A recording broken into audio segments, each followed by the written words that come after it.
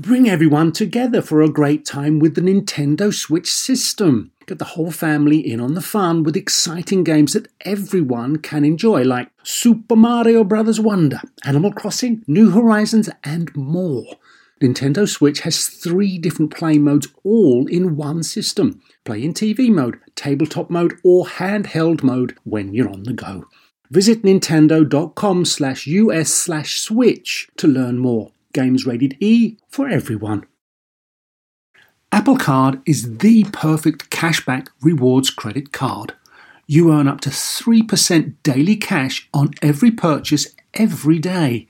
That's 3% on your favorite products at Apple, 2% on all other Apple Card with Apple Pay purchases, and 1% on anything you buy with your titanium Apple Card or virtual card number.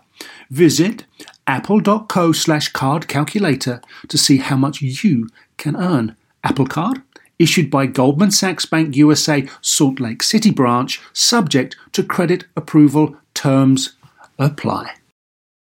The constants of the universe, gravitational, speed of light, whatever, were all tiny bit different, like different 1 part in a billion or something. Maybe in our daily lives we would not notice.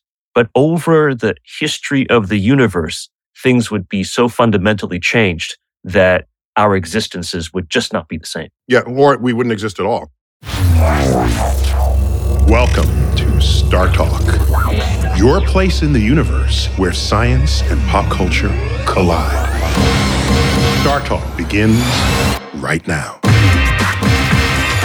This is Star Talk Sports Edition. We're going to do Cosmic Queries today, the grab bag version. I got with me my co-host, of course, Chuck Nice. Chuck. Hey, what's up, Neil? All right, professional stand-up comedian and actor. Got Gary O'Reilly, former soccer pro. How you doing, Gary? I'm good, Neil. So this is Cosmic Queries grab bag, which takes us to a broader stretch of the geekosphere than normally I can handle all by myself. And so, guys, we brought in the big guns for this. And who would that be? The one and only Charles Liu, my friend and colleague. Charles, yes. Welcome back. We need the crowd noise. Charles, all hail the geek in chief. Our returning champion. And still champion. You are all too kind. Thank you. It's such a pleasure to be back. And to put this Thanks in context, the me, geek everyone. spectrum, the geekosphere, knows no bounds in its extremities. So, yes, I'm card-carrying geek, and I'm proud of it, and I can hold my own on the street. But if Charles Liu walks in the room, uh-oh. Now we entered the multi-geekiverse. Oh, we have entered the multi-geekiverse. All right, folks. We got Neil and Chuck Liu. Oh my gosh! So Charles, you are a professor of astronomy and physics at City University of Staten Island in New York. Is that fair enough? And that's correct. Do they still give you administrative duties now, or are you back in? Yes. Regrettably or happily, I'm currently chair sorry of to my hear department. that. Yeah, sorry about that. Yeah. No, it's a double-edged sword. On the one hand, yes, there's a lot of paper, these days electrons, I guess, that one has to push, that one wishes one does not have to push. But on the other hand, you get a chance to really enact change. You can help, the 21st century classroom be what it is. You can design curriculum and move things along better. And so I really welcome the challenge. And I'm very fortunate, too, that my colleagues are great. There's not a jerk or a dork among them, which many departments, many times departments I really want to cannot look boast up that. the origin of the double-edged sword analogy, metaphor, because, when it comes to killing people, I want a double-edged sword. but we use it. Not necessarily. Why wouldn't you? No, think about the scimitar. I know it's a curved blade. It's heavy on one side, and as a result, the front side can be very, very sharp. And meanwhile, you have much more force going that way, and then you poke in the other direction. So not having the blade actually gives you an advantage because you have a strength of striking in one direction. There's a story that goes that during the Crusades, Richard the Lionhearted tried to demonstrate to the Saracen prince that he was going to, just how powerful the Crusaders were, he took his two-sided sword and severed an iron bar with a single stroke because of his great power. And the Saracen prince then came back, brought his scimitar, took a feather pillow, sliced it, and sliced the pillow exactly in half. That's with the scimitar. You can't do that with a Ginsu knife. So screw that prince. That prince is not that impressive. and was it a My Pillow? Because I mean, let's be real. Wait, why can't a double-edged sword cut a pillow in half? The double-edged sword could cut a pillow in half, but it was not built to cut a pillow in half. And as a result, it was built for strength and power, but there was no subtlety. Not precision. Right? No precision. No, it was the broadsword, and it was meant to be used to fight against soldiers or knights in chainmail armor. Right. So therefore, the scimitar's not going to poke a hole through. Yeah, the metal. if I can't cut through the armor, I'll just break your arm. Yep. Pretty much what it was. But what the scimitar can do is basically scalpel things, surgically remove limbs and things, digits, in such a way that you can be as armored as you want, but you still can't do what you want to do. Where I go back to my point. Why not just have a double-edged scimitar? And now because the second edge reduces the ability of the first edge. It's a trade-off between one side and the other. Okay. Well, you're a real know-it-all, ain't you? I know, ain't No.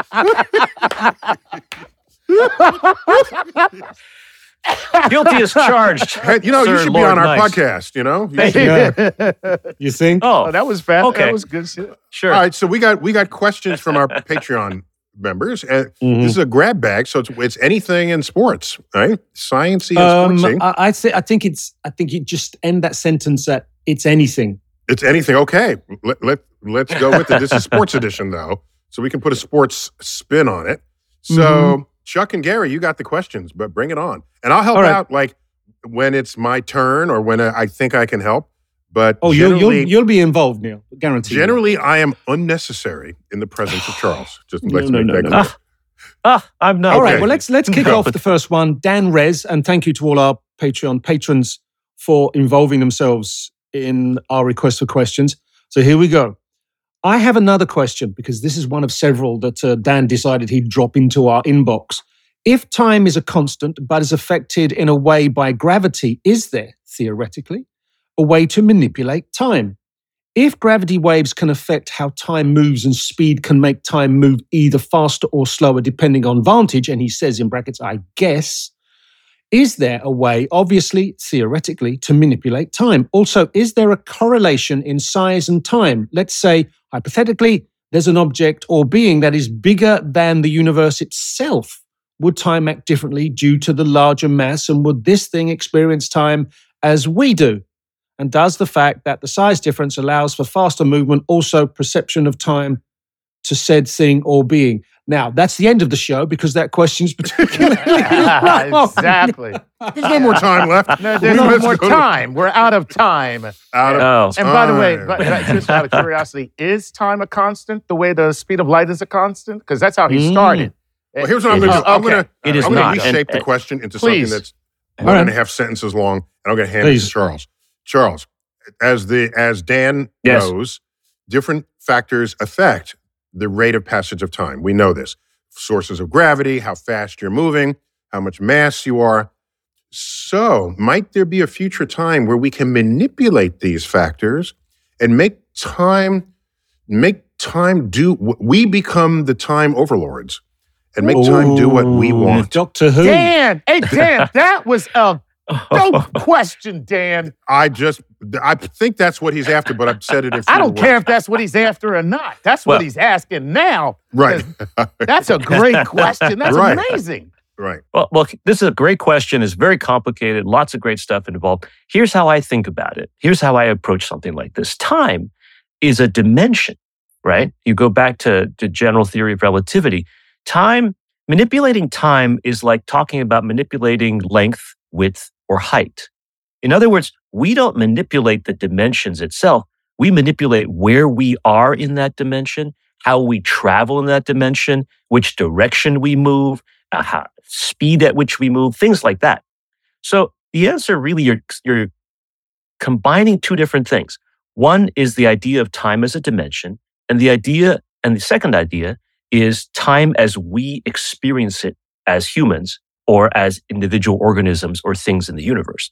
So the answer is yes, we can absolutely manipulate how we experience time in the future. If we could, for example, go near a black hole, we would change our time experience. We can manipulate how fast we move through space, length, width, and height. In the same way, we can manipulate how fast we move through time. Just by picking up our speed, getting close to the speed of light, we know that there's this phenomenon called time dilation. The important thing to think about is, what are you trying to do? Are you trying to change the dimension of time itself? Or are you trying to change what we are experiencing or what others are experiencing in the form of time?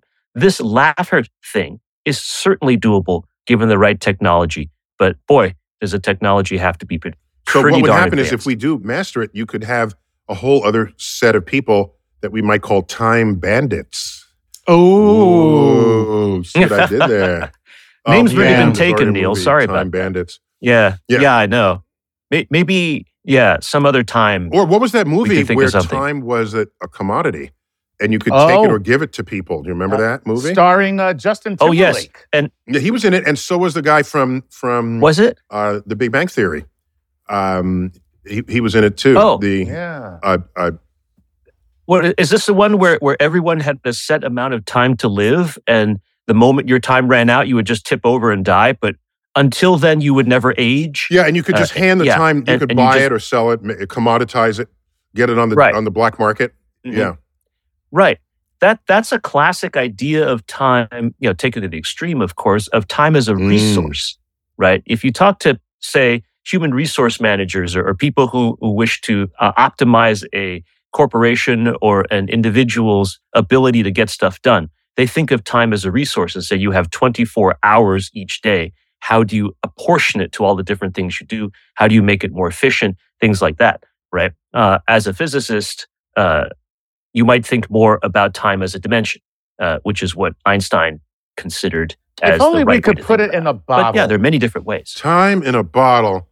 The first thing Time that in a I'd like to bottle. do, What would If you do? time- What would you Wow. do that first thing? I would sing it. but there never I seems would to be sing enough it. time That's to right. do the things, right? Yeah. Well, time has Yeah. come today. At least time is on my side. No. and time for another question. Chuck, Um, look at that. And he wins. So that's why he's the champion. Look at that. Goes out with a little Mick Jagger on us. Can't beat that. Gary, what else you got? All right, Samuel Barnett. Greetings from London. That's London, England. Oh, look at that. Not how London, about that? Connecticut. Okay. Yeah. No, not to be mistaken. A bit of a hypothetical question. Given enough advanced technology, would it be possible, I think you're going to like this, would it be possible for an advanced alien civilization to steal our sun before the other side of the world noticed it was missing? Ah, Great question. They have 8 minutes to pull off the world's greatest heist. There you go. the Yeah, solar yeah, system's that's greatest true. heist, right, Chuck? But you're exactly right. So the thing is, it would take 8 minutes plus to get the information to the Earth that it's missing. But then the side that's facing away from the Earth, the side of the Earth that's facing away from the sun at that moment would still know right away, like within moments, that it was missing because of all the different things it does other than shine, right? Because of all the different things that the sun does to the Earth other than shine. First of all, the shine is interesting enough, right? Each second, the amount of sunshine that hits the Earth is equivalent to millions of atomic bombs, right? And as a result, you're already removing that heat, and that heat's going to flow completely differently than when the sun is shining. The equilibrium's completely messed up, right? Second of all, the gravitational effect is missing immediately. So the entire Earth would start moving in a direction completely different from what it was doing when it was still in the sun's gravitational field. right? So it might fly straight off into another direction, right? Just like if you let go of a lasso and you let the string go, and then the thing just goes flying straight away, right? You have a brick on a string or something, and you spin it. The moment you let go of the string, the brick heads off in a straight line. All of the Earth would go at the same time in that direction. And so there's all kinds of things that would immediately affect the entire Earth the moment that the information that the sun was gone. Or maybe we just finally get a chance to go make out with Mars. It would be fun, except Mars is heading off in its own direction at that point. Yeah. Mars is like, I don't want anything to do with you, Earth. I'm headed. I'm headed to all Venus. the planets. All the planets on a tangent. Yeah. What about when you talk about that flying off in a tangent?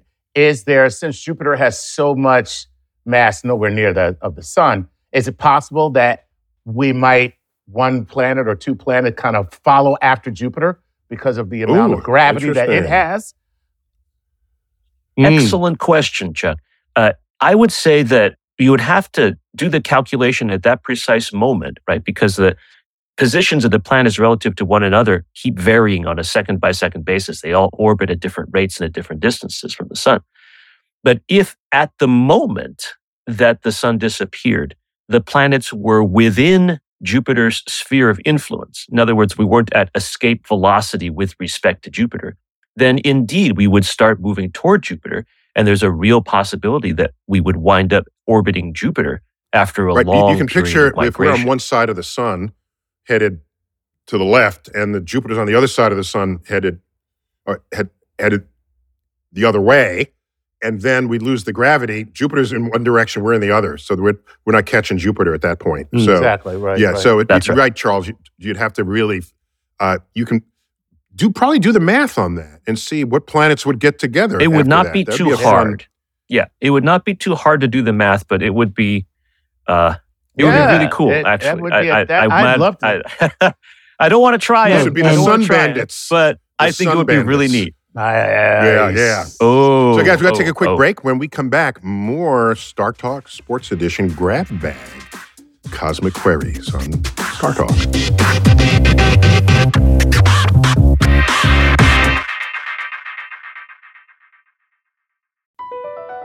BP added more than $70 billion to the U.S. economy in 2022. Investments like acquiring America's largest biogas producer, Archaea Energy, and starting up new infrastructure in the Gulf of Mexico. It's and, not or. See what doing both means for energy nationwide at bp.com/investing in America. Welding instructor Alex DeClaire knows firsthand how VR training platforms like ForgeFX can help meet the demand for skilled workers. Anywhere you go look, there's going to be a shortage of welders. VR training can help welding students learn the skills they need to begin and advance in their career. The beauty of virtual reality is it simulates that exact muscle memory that they need. Explore more stories like Alex's at meta.com/metaverseimpact.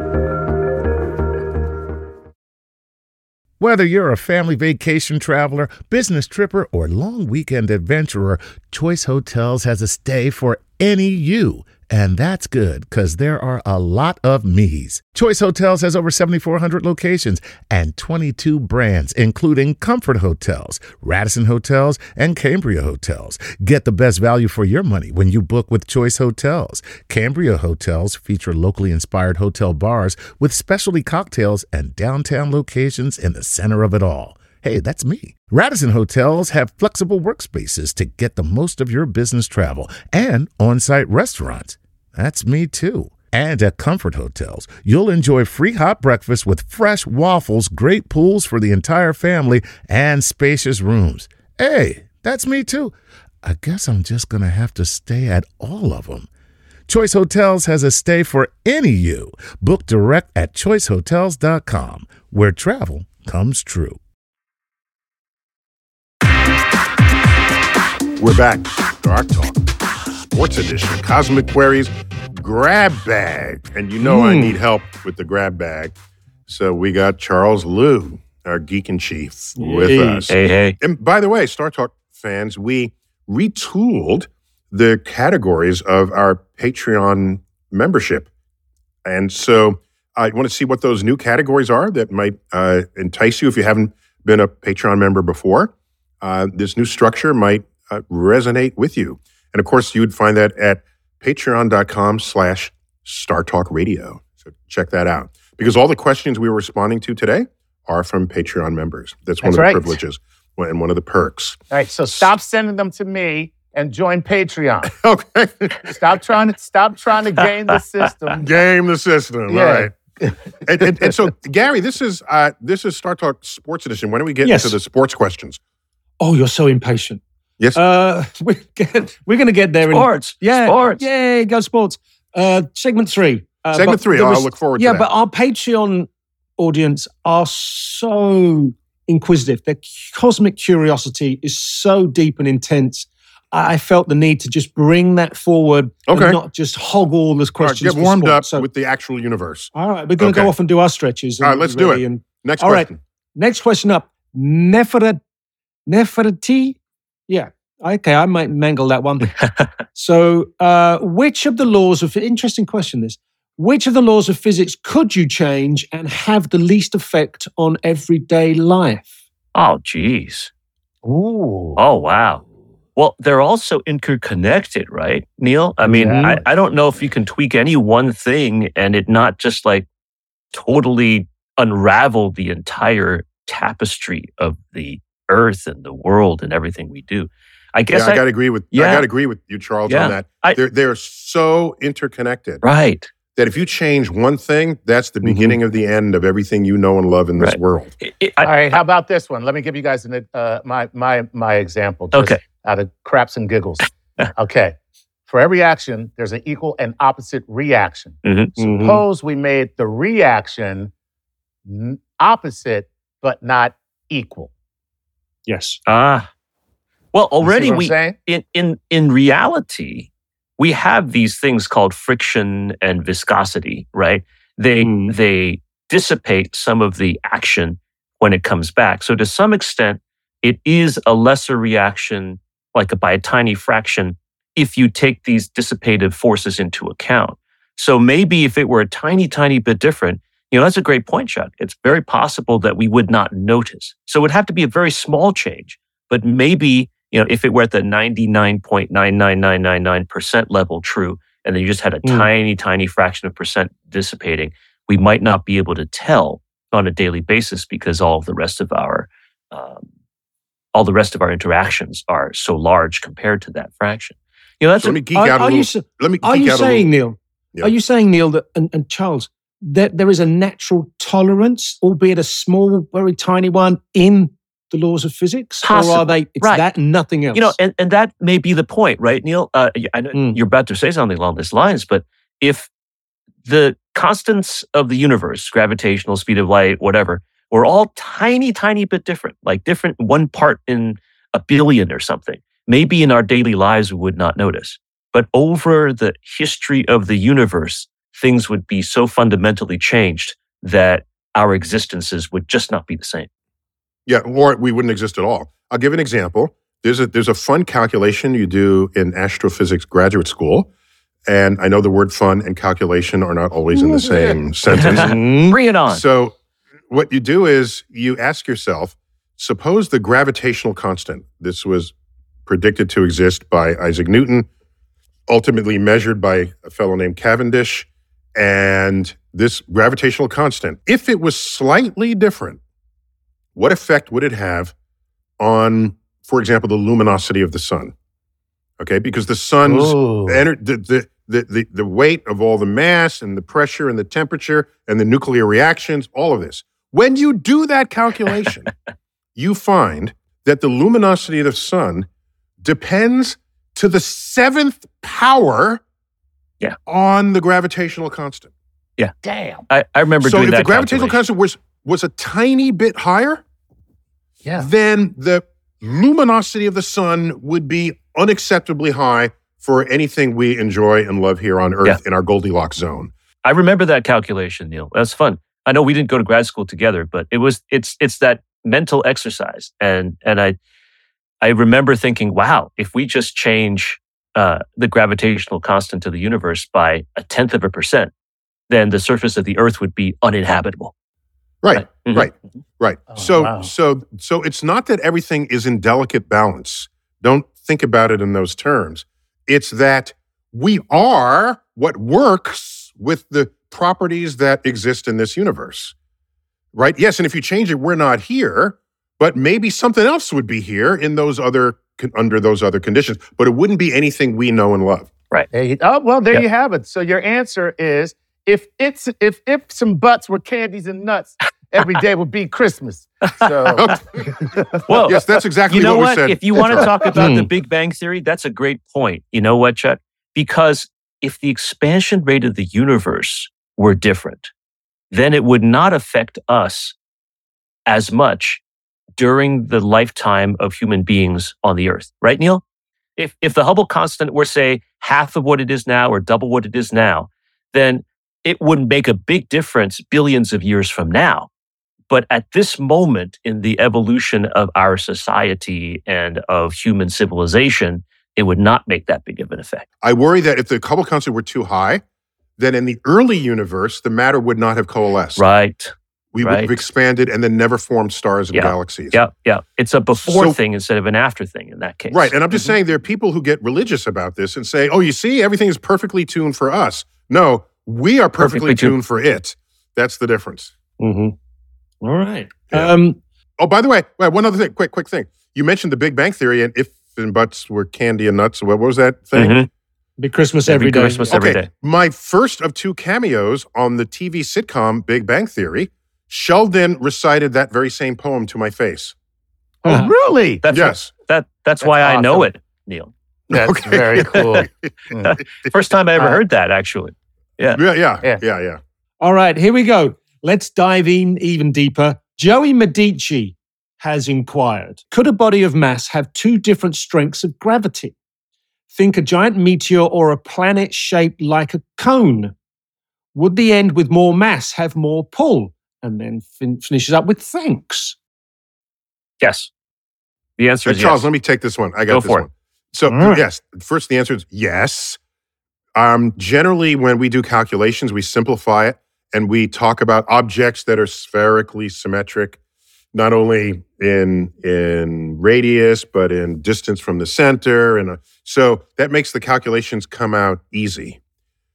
But geologists, geophysicists, oil prospectors have gravimeters where they're looking for distortions in the overall average gravity of the Earth that will tell them where something heavier than the normal gravity or lighter than the normal gravity might be found. And that's how they found the undersea crater from 65 million years ago, which was the smoking gun that took out the dinosaurs from the asteroid that hit in the Yucatan Peninsula.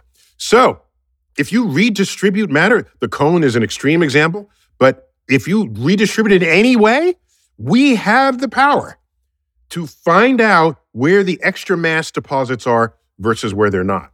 And gravity is not always just coming, quote, from the center. That's right. No, Joey's point is a very good one. And it shows up in other astronomical activities too. So, for example, when we try to send spacecraft to orbit asteroids or other small bodies in the solar system, we have to take into account the fact that at every different point in that spacecraft's orbit, it is experiencing a slightly different gravitational acceleration from the asteroid because the asteroid's shape is not perfectly uniform and spherical. Yeah, so the gravitational constant of the universe stays the same no matter where you are, but the distribution of mass and how far away you are from that distribution affects the gravitational force you feel all the time. You got it. So let me ask you this. Is there any part of astrophysics where the answer is, that's good enough? Yes. My it's like all your calculations are so precise. My thesis committee said precisely that, on whether or not they wanted to give me my PhD. Close enough. Oh, that's terrible. Stop it. You stop that now. No, you all right. continuing with a kind of earthbound and slightly geophysical approach, David Williams has asked both Neil and Chuck, how far do you predict the tectonic plates will move or churn before tectonic activities stop on Earth? You'll be dead. That's the answer. Whoa, Don't worry about it. No. Yeah. I don't know why. So Charles, let me offer you a fast back of the envelope. Yeah, go for it. Okay. So Mars is it 1/8 our surface area? Is that right? Roughly. I think roughly 1/8 our surface area. And generally you radiate the heat through your surface. Okay. Mars has no tectonic activity. We think it may have at one point, but it's completely cooled. So I'm just wondering, maybe we have to be around 8 times as long as Mars has been to reach the state that Mars is in right now, or whenever Mars had stopped its activity. What do you think of that back of the envelope? I think that makes a lot of sense. The general consensus right now is that Mars's tectonic activity stopped about 1 to 2 billion years, I believe, after it formed, which means that we have somewhere between, say, 10 and 20 billion years worth of tectonics going on in our Earth before we run out of internal heat. If we do that right now, we're at about 4.5 billion. So the tectonic plates currently move at about the rate at which your fingernails grow. That is an inch or two per year. So if you go a couple inches a year and you go for 15 billion Wait, Charles, years, you never been to a black salon? The nails grow way faster there. Yeah, they can grow in as quick as 5 to 7 minutes.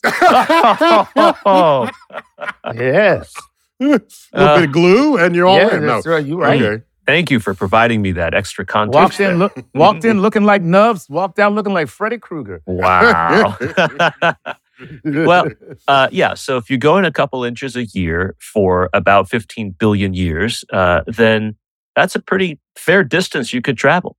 Now, the caveat, of course, as we all know, Neil and Chuck and Gary, is that 5 billion years from now, the sun is going to go red giant, and the solar system and the entire Milky Way is going to crash into the Andromeda galaxy, right? So by then, I don't think tectonics will be an issue. Yeah. So there you go. So how would you like to die? Go ahead. But it also means, just to be clear, if Earth cools off, there's no volcanoes. There's no earthquakes. There's none of that. That's right. There's none of that. That whole ring of fire, all that ends. That's right. Yeah. And would mountains continue to grow? And they'd be end. There'd be end of mountain end building. of everything, right? Mm-hmm. Okay. Well, you could just look at Mars to sort of see what happens once there's no more plate tectonics, right? Or the moon, for example. They have these things and they sit there and they're big and they just don't ever change. Right. Oh. All right. Okay, on that cheerful note, I was boring. The next question comes from Captain James Riley. So I'm guessing that's a title we should appreciate. Why don't we have a deep sea base yet? If we want to explore alien worlds, we've got some right here, and that we just seem to be not interested. So he's encouraging now. Come on, Elon, let's go to the bottom of the ocean. I'm saying with Elon, it's more a James Cameron thing, isn't it? So I bet Charles and I agree on this, but I'm going to lead off, and Charles, I'm going to hand you the baton. Please. It is way easier to go into space than to the bottom of the ocean. Yeah. Charles, that's my handoff to you. It is not necessarily way easier. It is easier in some ways and harder in other ways to go into space compared to being the bottom of the ocean. But I believe that the main reason we haven't gone down as much as we've gone up is because there are, shall we say, social and political advantages to going up as opposed to going down. If you want the high ground, and companies and corporations and countries are always looking for the high ground, you don't go down to the bottom of the ocean. You go up into orbit. You go up into space. Well, okay, but however, in the Second World War, the low ground was the realm of submarines. Yes, but who do you think made a bigger difference, the submarines or the airplanes? Yeah, the airplanes for sure. Yeah. Right? It depends on which movie you're watching. I did like, Das Boot was pretty awesome. And Red October and Crimson Tide. Crimson Tide, we got them all. But so what are the pressures at the Marianas Trench? Well, let's see. Every time you go down about 32 feet is equivalent of one Earth atmosphere at the Earth's surface. Oh my gosh. So if you go down 35,000 feet, that's more than 1,000 atmospheres. So that's 15,000 pounds per square inch, thereabouts. Right. And the difference between one atmosphere and space is one atmosphere. Mm-hmm. That's right. Right. So there is a structural issue. That's kind of my point about space is structurally. Space is not trying to crush you like a grape. And yet we have sent things down into the Marianas Trench, and they have come back, right? Yeah. They have. So they're flatter when they come back. But right. Guys, we got to take a quick break. Quick break. When we come back, Star Talk, Cosmic Queries, Sports Edition. And Gary promised us we're going to get to some sports questions in the third segment. Yes. When we return on Star Talk.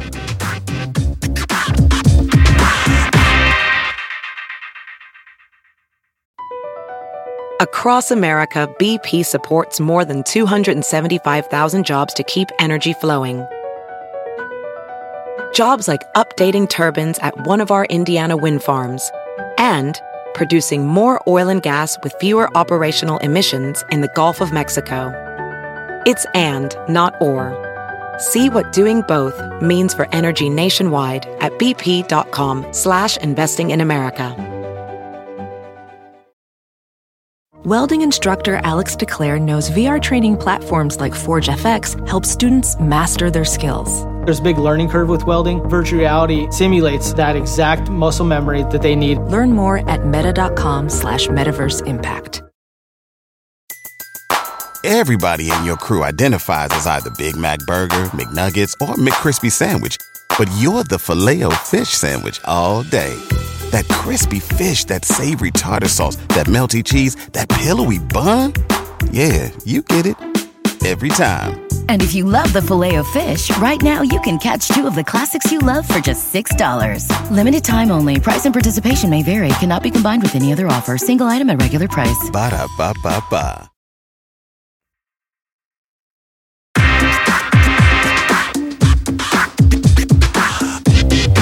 We're back. Star Talk, Sports Edition, Cosmic Queries, Grab Bag. I got Charles Liu with me. Charles, what projects are you working on now? Oh, this is quite a year for me. Thank you for asking. Scientifically, we're about to launch into a lot of work with my JWST, James Webb Space Telescope, and Rubin Observatory colleagues. Got some projects that are ramping up now. Yeah. So you can talk to us as developments continue to roll off the roll off the assembly it'll be a line. pleasure. Yeah. And I'll be talking a little bit about that too in season 2 of my podcast, The Luniverse with Dr. Charles Liu, which will be dropping soon. Oh my God! Yeah. All right, the Luniverse. I love it. Love it. I didn't come up with that name, but I like podcasts. Where all fine podcasts are found. Indeed. Yeah. All right. Let's keep going. Gary, what do you got? Okay, I can't do this name as much justice as Chuck, but I'll have a go at it. Alejandro Reynoso from Monterrey, Mexico. Sorry, Alejandro. I just cannot yeah, you compete. Just can't do it. I just can't compete with Lord Nice. Not a chance. Okay. All right. All right. He wishes us well and has a question. How the weather affects a football match? For example, when it's snowing, is there anything players can do to compensate? So the natural elements of affecting an outdoor game. Okay. Yeah, first, the NFL's gotten wimpy because they always put the Super Bowl, which takes place in January, February, in some southern climate. When it's the old days, I remember you couldn't even see the lines on the field, and the linesmen would line up, and you'd see smoke coming out of their noses. Yeah. The Super Bowls were always held in warm climates before they had internal stadiums. That's true. But there are NFL championship games, right? The very famous one a long time ago, Green Bay Packers, the Bart Starr, he like crushed up and he looks old and stuff. There was a Super Bowl. Snow Bowl? There was Snow Bowl. There was a Super Bowl held in New Jersey one time, not too long ago. They tried to do that. Didn't work out so well. And of course, Peyton Manning was crushed 34-8. I'm so sorry to say. although he did, in fact, eventually get a Super Bowl win later with the Denver Broncos. So, he retired out. Anyway, too much. Okay, yes, if you have a problem with the weather, you have to adapt. If it's American football, right, you have to throw the ball a little bit shorter, a little bit faster. If you are running the ball, then you have to wear different shoes or you have to change your step a little bit. There's lots of things that you have to make adjustments for. As for so Charles, the ball's not as sticky. Correct. When it's also very harder, cold. right? So it's harder. It's harder to move. And it's almost as if it was, say, inflated a little bit extra. Let some of the air let some of the air out. Why not? It took you that long to get there. Why Really? not? Well, no, but Charles, in automotive, yes. All right, in winter, whatever was the pressure in your tires, yes, it drops just automatically. Yes, it drops a little bit. That's right. It drops a little bit. So you have to put extra air in your tires over the winter to maintain your standard tire pressure. I presume in the football, they got to put more air in to get the same, was it 6 to 9 pounds of pressure per square inch or whatever that is? You do. And as a result, the way you inflate or deflate a football, depending on the temperature or whatnot, or whether the quarterback likes it this way or that, can high altitude or low altitude. I need the ball to be just a little squishy. Can in fact affect things, right? And that's not allowed, okay? It's not allowed. There's a range, and if you want to exceed that range, and because, you want to have an advantage or you feel better throwing the ball or catching the ball, you're not allowed to do that. That's just not part of the rules. But yes, you have to make adaptations as a player too.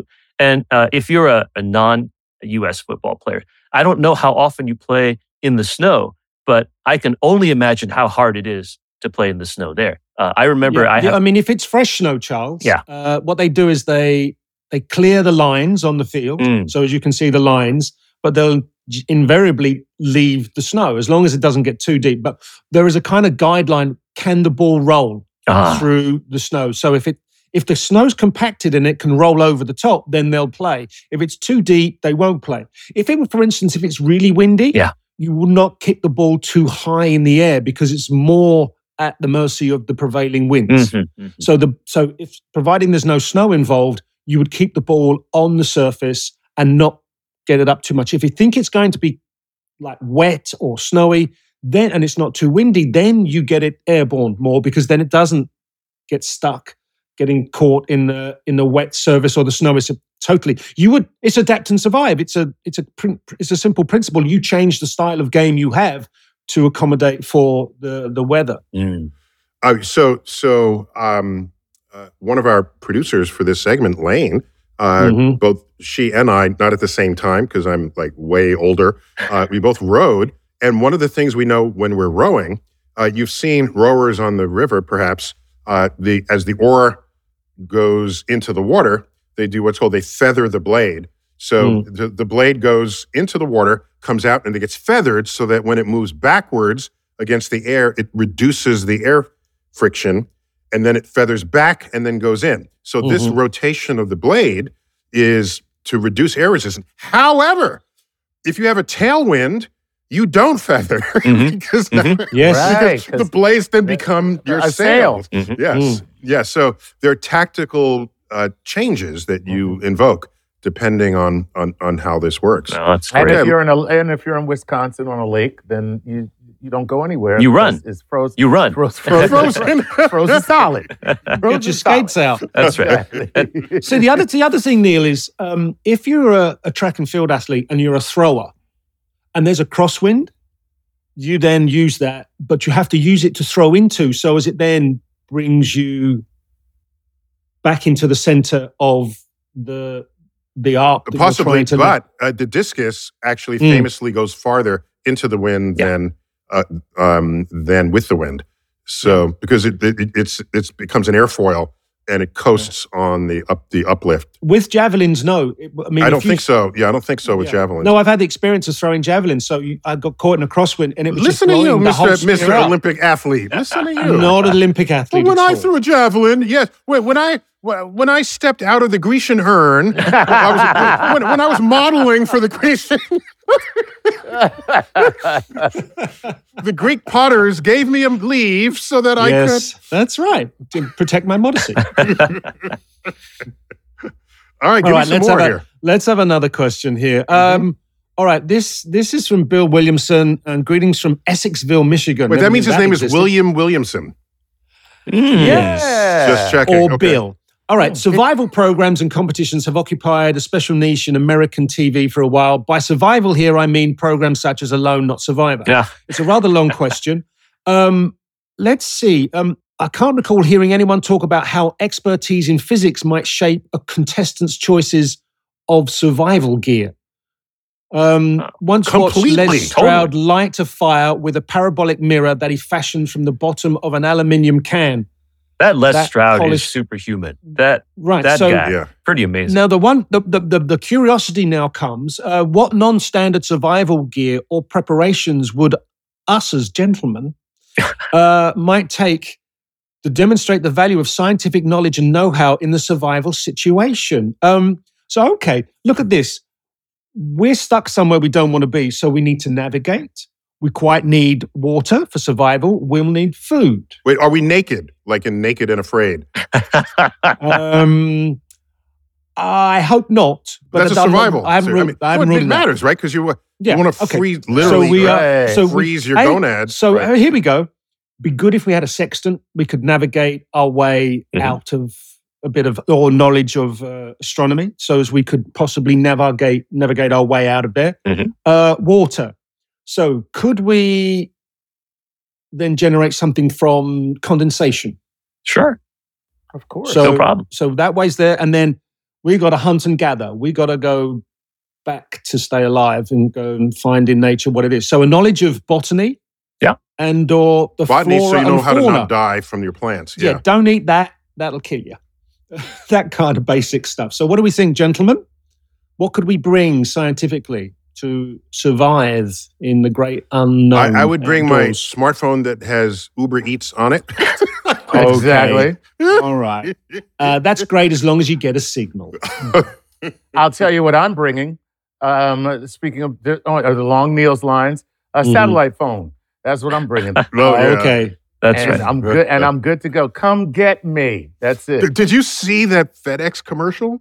That was a riff on what's that movie that Tom Hanks was in? Wilson. Yeah. What was the name of that movie? Survivor. No. What was it called? Castaway. Castaway. Castaway. So there's a TV commercial for FedEx, right? Yeah. And they showed the Tom Hanks character, right, delivering this FedEx package years later to its address because they always deliver. Okay. Oh my God. And she said, "Oh, thank you. It's a little late, but thank you." And he turns away, but then he turns back and said, "I just have to know, what was in that package?" And she said, "Oh, a satellite phone, some seeds." Oh my God. That's terrible. I love it. That's awesome. Yeah, maps. Yeah, that's all that was in it. So thank you. That's great. So I would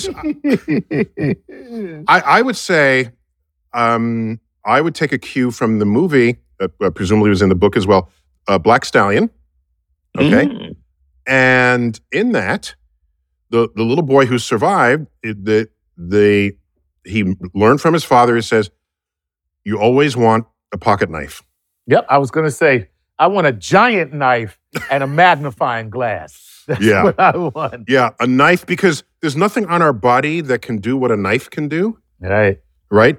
And so your teeth sort of, but not as well. And so that would be the one tool that if you had to have a survival tool, that would help. And a magnifying glass, certainly you can make fire at any time. Otherwise, you got to do it the caveman way, which is you can still do it. Right. Screw that string and sticks crap.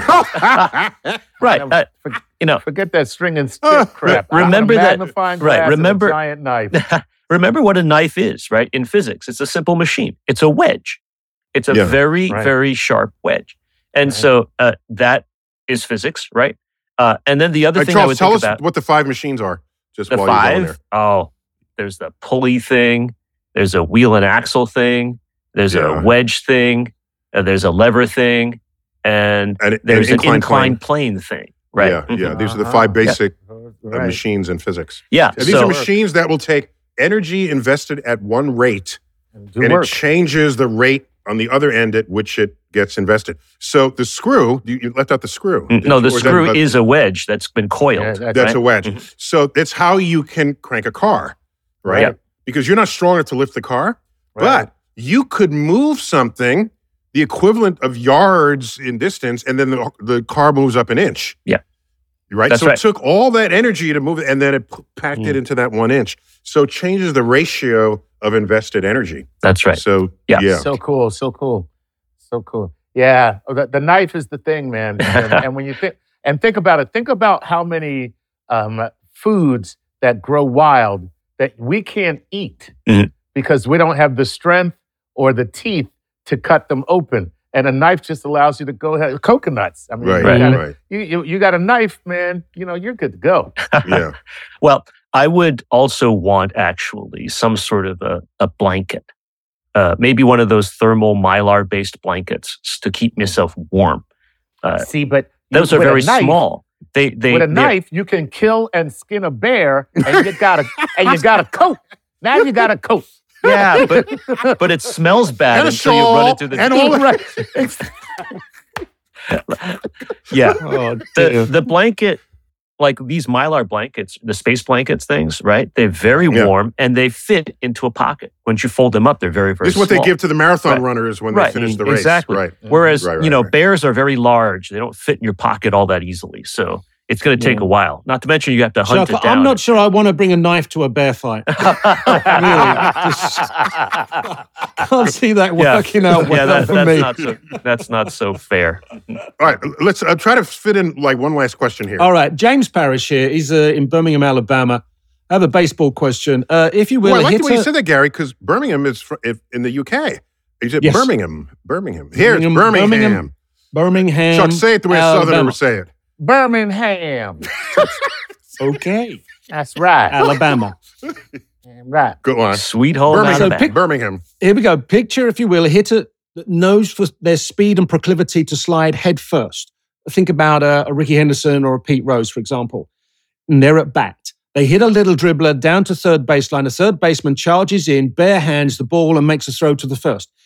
It is going to be a close play. Will our speedster reach first base quicker by diving for the bag or running through the bag? Oh, a classic so question. Here we go. Charles. What is our physics? Settle this, Charles. All right, here's the physics of the situation.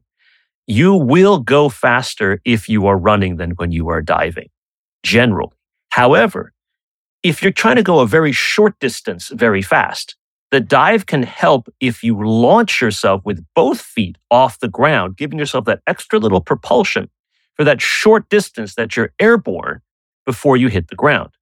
So if you are, say, inches away and you want that last little extra bit, go ahead and dive. But if you are trying to make up a few feet or even a foot or something like that, keep running. Now, wait, but Charles, your 2 feet are never together when you're running. That's the thing. So that's not a realistic situation. That's right. So you have to find a way. If you're going to make your dive, you got to put both feet into the final propelling push. And so that's why when normally... So that you would go faster than you would have had you only been pushed forward with one foot at any given time. Correct. Mm-hmm. Now, here's the important caveat, right?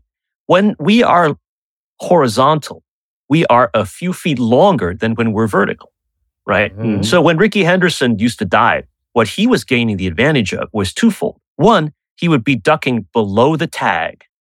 And second of all... That's why this is specifically for first base. That's right. And second of all, he's got that extra 2 or 3 feet horizontally to touch the bag with his hands that he otherwise would have had to do with his feet, because you have to stop, right? He used his belly to slow himself down without having to use the slide effect. I wonder if Ricky Henderson and some of these headfirst divers actually wear thicker uniforms to prevent themselves. But Charles, we're talking scraped. about first base. You don't have to slow down going into first base. If you're talking about first base, that's the question. Right.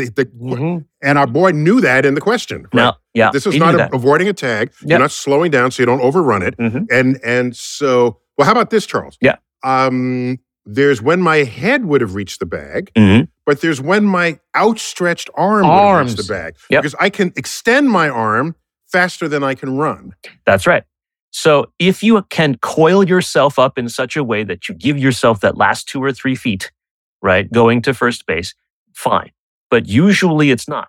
Think also, most runners are still accelerating when they get to first base, right? If you're running a 100-yard dash, you don't actually reach your maximum speed until, till later in the race. About 30 meters. So the distance from one base to another in Major League Baseball is 90 feet, right? So you've got 30 yards. It's only 30 yards. That's right. 30 yards. So you're still speeding up. So you don't want to cut off your acceleration by diving. Once you leave your feet, you're not speeding up anymore. You have to use your body shape, right? Your reach, whatever, to compensate for the fact that you're no longer accelerating. So, Chuck, what Charles is saying is anyone who slides into first base is a physics idiot. That's what he's saying. That's basically what he said. Unless they understand the concepts of rigid body motion and flexible body motion and moments of inertia, in which case they could actually gain a slight advantage. Okay. Would it be advantageous to go feet first in a slide? Right. Rather than head first? Here's what I'm going to say. Anyone who understands moments of inertia and rigid body motion is not diving headfirst into base. No. Yeah. That most likely they will have already done such a good job hitting the ball that they would just be able to coast into first, round the base, and decide whether or not to take second. There you go. All right. Well, thanks for this bit of insight here. And yes, it matters whether it's first base or second for this question, of course. But guys, that's all we have time. We were just getting into it. It's been a delight, Charles Liu, my friend and colleague, to join us once again. Always a pleasure. As our geek in chief. Thank you so much. Chuck, Gary, always good to have you there. As my pleasure, Neil. This has been a Star Talk Sports Edition, Cosmic Queries Grab Bag. Neil deGrasse Tyson, your personal astrophysicist. Keep looking up.